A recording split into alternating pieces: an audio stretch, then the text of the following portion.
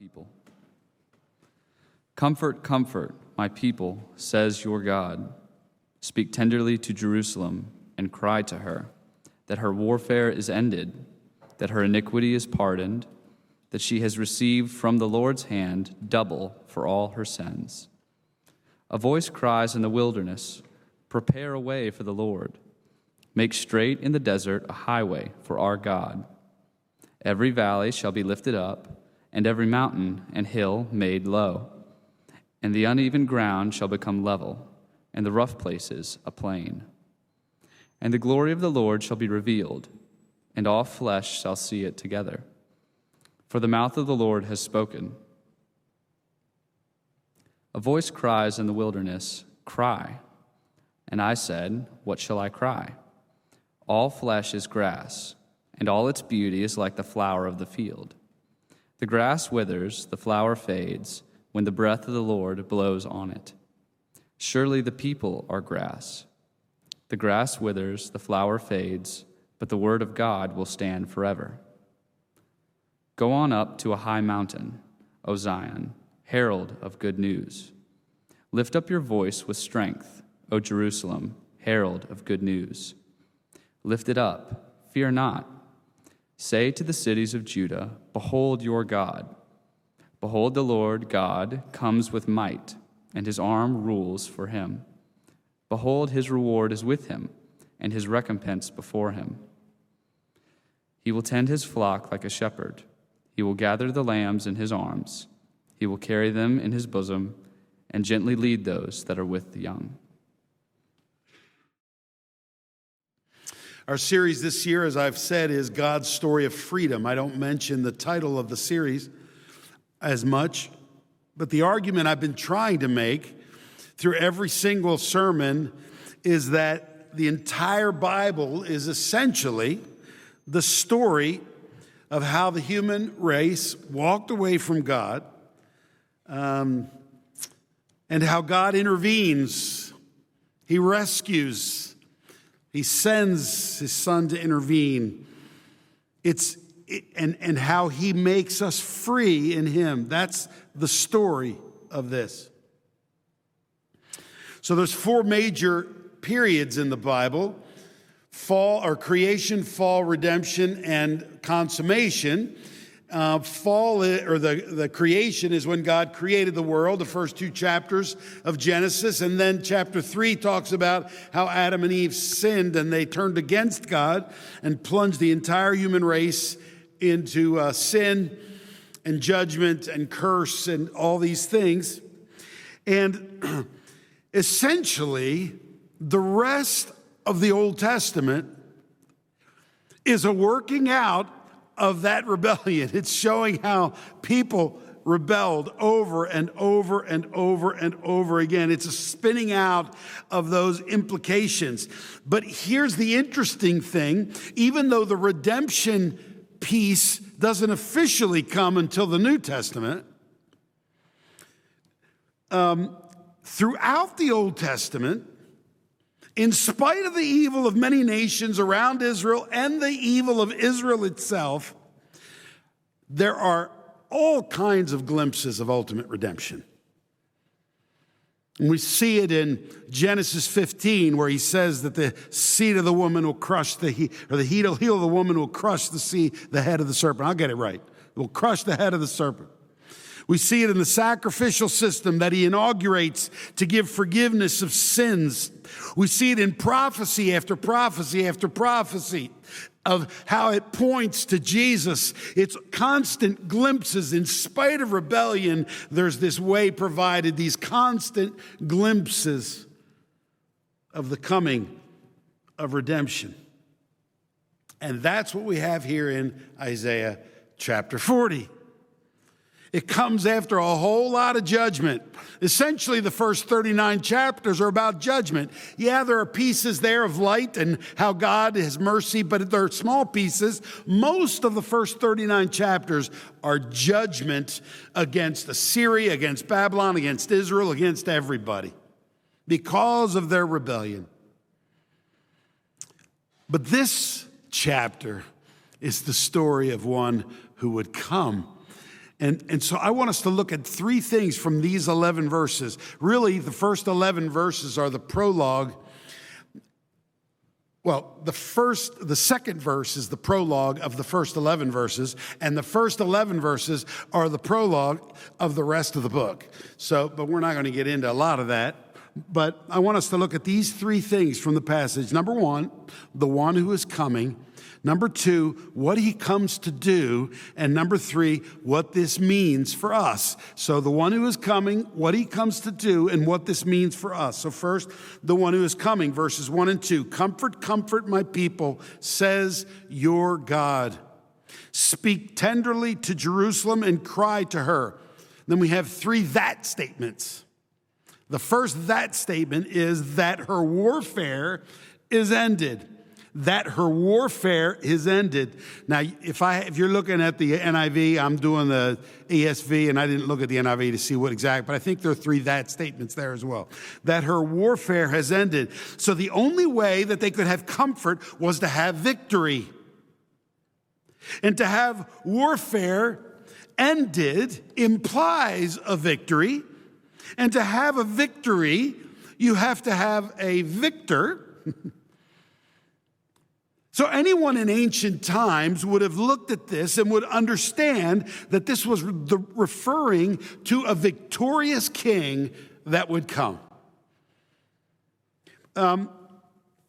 Who was that king? Well, it says it in verse 3, the Lord God himself. A voice cries, in the wilderness, prepare the way of the Lord. Make straight in the desert a highway for our God. It doesn't tell us who the voice is here, but that's not the important part. The important part is what he is saying. In the wilderness, prepare the way of the Lord. Make straight in the desert a highway for our God. God is the king that is coming. So the language here is in keeping with ancient literature. There's an inscription in ancient Babylonian literature about their god Nabu, and it says this: make Nabu's way good, renew his road, make straight his path. And what it is, it's referring to the creation of special processional routes along which the images of the gods were carried on festivals. When there was a new king crowned, they would make these routes so that people could come. They would build new highways. That's kind of what that's what it's referring to here. So what are the implications of this? Well, one of the implications is that the king comes with might. He's a powerful king that has brought an end to the warfare and been victorious.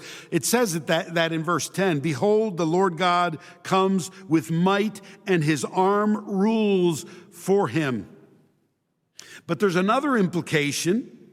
It's that this king comes to bring goodness. He comes to give victory. He comes to alleviate suffering. He comes to alleviate slavery or oppression. He's a good king, and he makes things straight. But here's the one it talks about: in the wilderness. The wilderness. So the word wilderness is used many times in the Bible to talk about this world and what we've made out of this world. The implication is that we're living in the wilderness, in the wild, wild west. Everyone does what is right in their own eyes. Everyone believes whatever they want to believe. And as a result, we're living in the desert. So there are numerous places where it does this. As Psalm 84 calls it, the valley of Baca, that we're traveling through now. It says we're traveling through a wilderness. So think of it this way. If you see a fish out on dry land, he's going to be flopping around. He's not going to last long.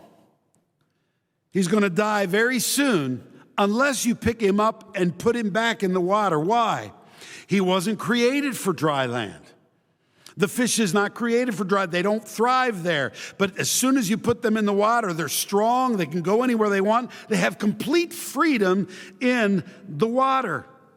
So the image that the Bible brings is that the human race has run far from God like a fish on dry land. Like the human race is outside of the water and can't breathe and is flopping around. Things are not going well. We have managed our world poorly. But the image here is of a good king that is coming to throw the fish back into the water so that we can be who we were created to be.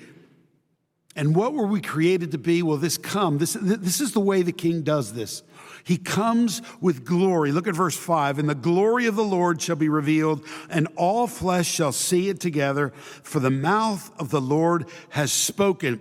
Famous, that's in the Hallelujah chorus, is it not? Very famous bit of text there. And here's the thing. We were made for glory. We were made for glory. There's almost as if this spell has been placed on the earth and it has become a wilderness. It's like Narnia, that it became a winter place.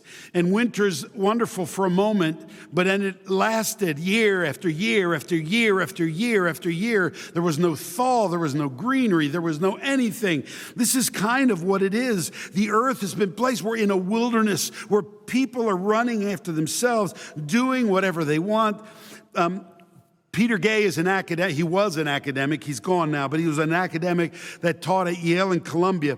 And he wrote a book entitled Modernism, the Lure of Heresy, in which he defines what modernism is. And just in the very first couple of pages of the book, he states that essentially modern culture is based on the idea that all conventions, all traditions, and all authority don't matter.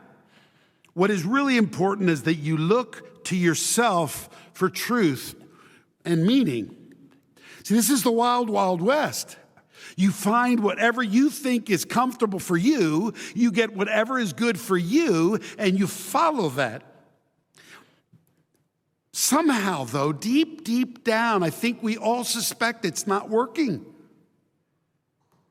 I think even secular people would admit it's not working. If you ask the average person on the street how they think things are going in the world or in our country, I think they're going to talk about how broken it really is. They may have different reasons for why it's broken, but nobody thinks that everything's going hunky-dory.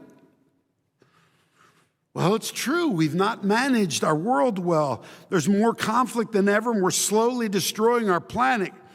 Probably with plastic. I always think about that when I get some plastic out, because I always think of the island in the Pacific that's bigger than, I don't know which state it is, but it's full of plastic and stuff, just junk. We don't have to be political to say that that's a real thing, right? That's a real thing. I don't think we've managed our world well. We've been looking for love through self-centeredness, hookup culture. I want to get what's good for me. I want to do this because it's good for me. Well, it's the opposite, obviously, of love. It's trying to find love through self-centeredness. It's not working. It's not going to work. It's a wilderness. And we could talk about all kinds of examples. But see, the prophecy here is for a king that would come. And who is that king?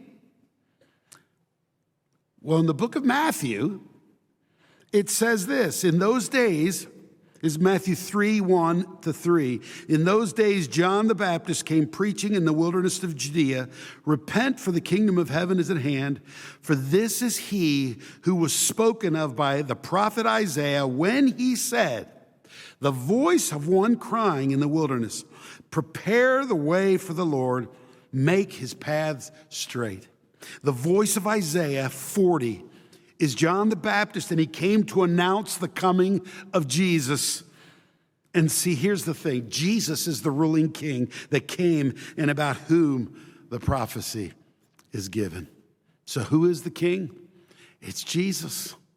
It's Jesus. Number 2, what he comes to do. Verse 2, speak tenderly to Jerusalem. The second, that her iniquity is pardoned. That her iniquity is pardoned. So what did he come to do? He came to forgive sins. Now, it's very interesting what the text says here. sort of the section of these 11 verses prologue that sort of fit with that little statement of forgiveness of sins. Verses 6-8, a voice says, "Cry." And I said, "What shall I cry? All flesh is grass, and all its beauty is like the flower of the field.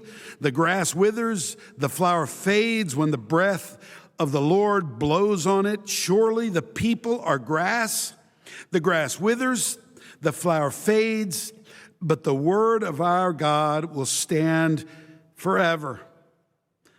So it says, all flesh is grass, and all its beauty is like the flower of the field. What is it about grass and flowers? They are truly beautiful, but they are so perishable. They have a shelf life. They don't last. They're here today and they're gone tomorrow. They're frail and they're weak. If you don't water them, they will die. And that's one of our big things at our house. It's did we get the plants watered or not? And we've forgotten for a couple of days. We got to get out there. Now, my wife does most of the watering, and it's very nice of her. But sometimes she'll call me and say, "Can you please go out and water the plants today? They need to be watered." Why? Because they're going to die. If flowers and grass don't get water, they die. We all know that. Their beauty is really only temporary. Well, this is true of us, right? Beauty is skin deep. For those of us who were very, very, very good looking when we were younger, suddenly the wrinkles come and the weight comes and everything sags and the energy's gone and things start to break down. How are we different from grass? We're not that different from grass, right? So that's one of the implications. We are just like that. We are just like grass. But there's another implication that has to do with the context in this particular chapter. See, I believe that it tells us that nations rise up and they look ominous, but they don't last. We look at Russia, we look at China. China's just infested some of our computer systems in the Pentagon with a worm or something like that. And the speculation is that while they invade Taiwan, that the worm won't allow the U.S. to react. This was something I read in the New York Times. Who knows? Everybody gets uptight about these things, but see, it talks about these things in Scripture, that nations rise up.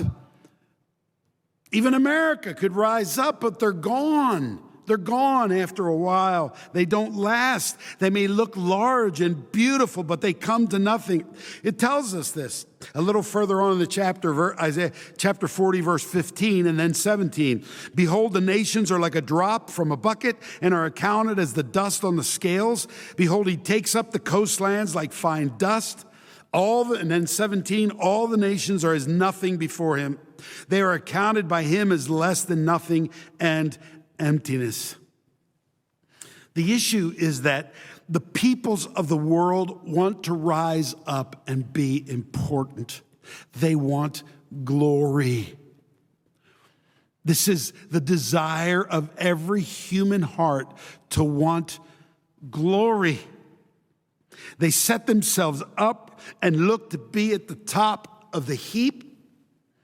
And if you look at the first 39 chapters of Isaiah that I've already talked about, that's mostly about judgment. The Assyrians are setting themselves up to be important. If you read the few chapters before this one, the Jews are setting themselves up to be important. The Babylonians are setting themselves up as important, and God won't hear of it. They're like grass in the field.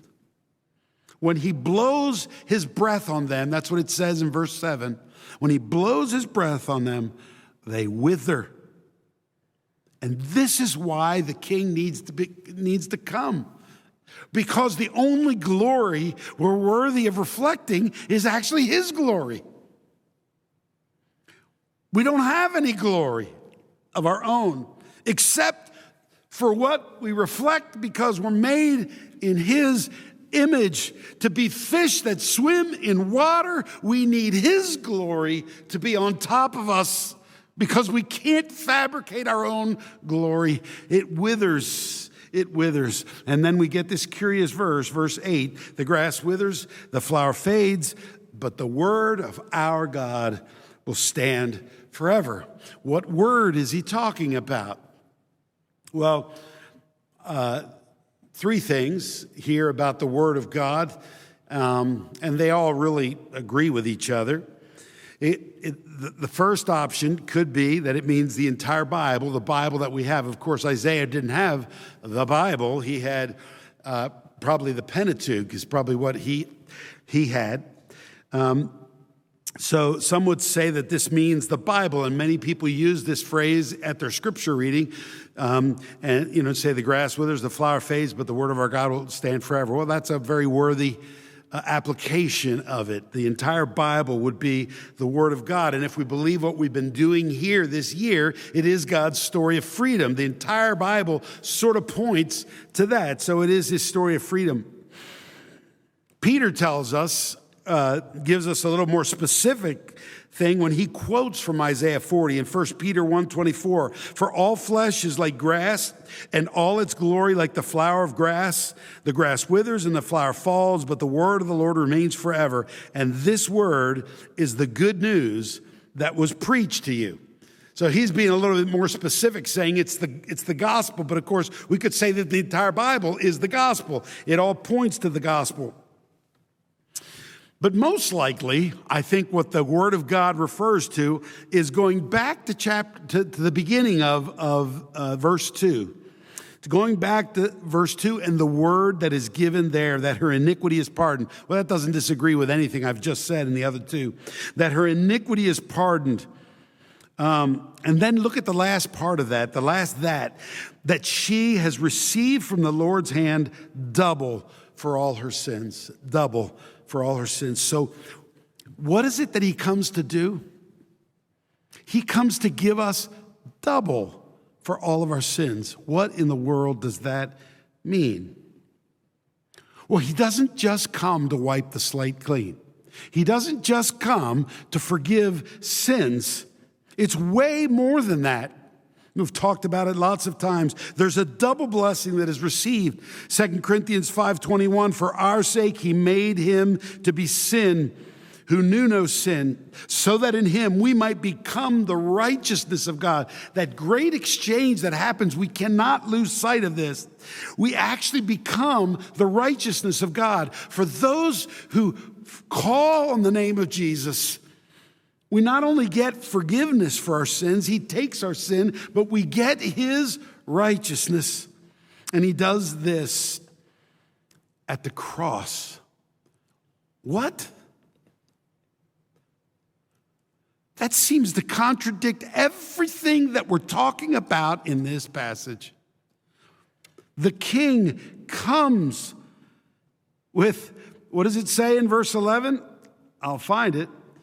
In verse 10, behold, the Lord God comes with might, and his arm rules for him. The cross? When the soldiers showed up at the Garden of Gethsemane, Peter thought, game on. Game on. Pulled out the sword. It's time. Jesus will assert his power. It is time. He understood, I'm sure, what it said in Isaiah 40, verse 12, or verse 11, or verse 10, whatever I just read. I think he understood that. He comes with might. It's time, Lord Jesus. Let's do it. And he takes the sword out and he whacks off the ear of the servant of the high priest. And he gets rebuked by Jesus. And Jesus puts the ear back on. He heals that ear. And it's as if Jesus is saying this, Peter, don't you think I can call down legions of angels to wipe everybody out? I can do that. But that's not what strength means. I make myself weak. Do you know how much strength it takes to be weak? Do you know how much strength it takes to turn the other cheek? Do you know how much strength it takes to love even when abuse has been hurled? Do you know how much strength it takes to follow Jesus in difficult times and climates? And Jesus says, my strength is actually displayed in weakness.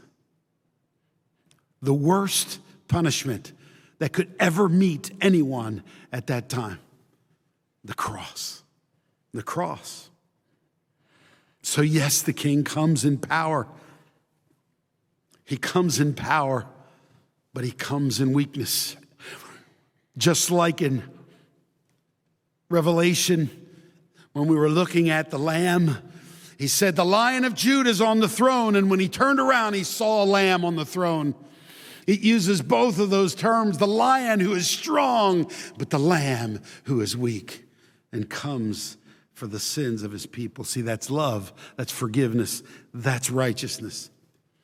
And he gives all of that to us. He gives that to us. So number 3, what does it mean for us? What does this mean for us? So I want you to see something here that's astounding. I think if we see it, if we can absorb it, we can see it'll change the way we think and the way we live.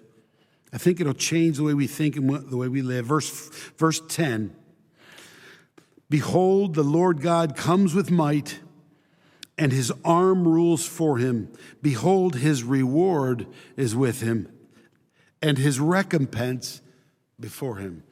So he comes with his reward, and he comes with his recompense. So we get a double blessing, but this says that he gets a reward. He gets a recompense. So the dictionary definition is of recompense, to award compensation to. What compensation could Jesus get for going through such agony? And it tells us in verse 11.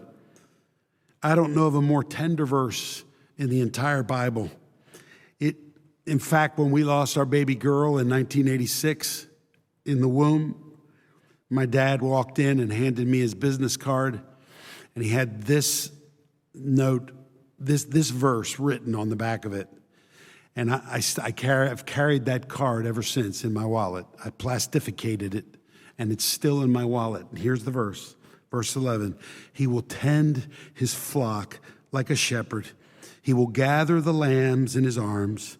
He will carry them in his bosom and gently lead those that are with young. What is his recompense? We are. Does that seem unbelievable to you? He gathers us in his arms. He carries us in his bosom. He gently leads us. What is your view of God? Is it that if you mess up, he's going to get you? You better not do too many bad things, because then you're going to have to reckon with him. Or when you do something wrong, you can't ask for forgiveness because you've already asked for it 5 times. And so you got to wait until you feel a little bit better about yourself, because surely God doesn't forgive. See, those are all erroneous ways of looking at this God that we have in Isaiah 40. He's not the harsh taskmaster that just is out to get us when we don't straighten up and fly right. I want to give you some news. Nobody's really straightening up and flying right. All of our motives are mixed. This is saying the opposite. In tender love, he carries us, he guides us, he shepherds us. After 39 chapters of judgment, his mercy wins the day.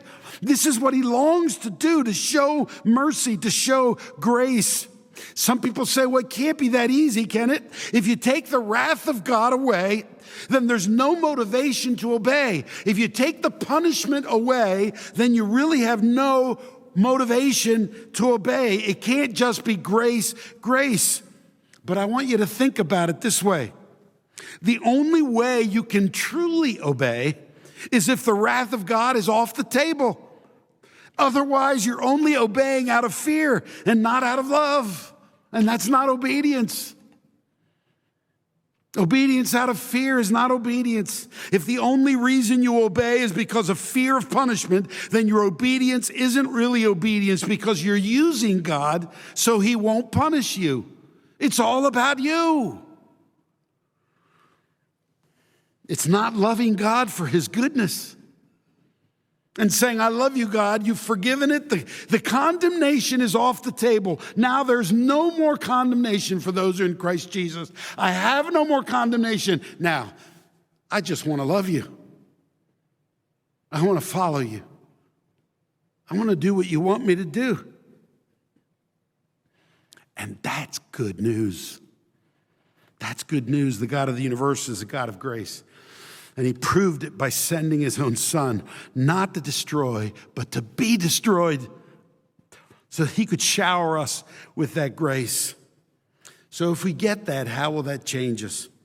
What is it that we're supposed to do? Verse 9, go up to a high mountain, O Zion, herald of good news. Lift up your voice with strength, O Jerusalem, herald of good news. Lift it up, fear not. Say to the cities of Judah, behold your God. Behold your God, Jesus.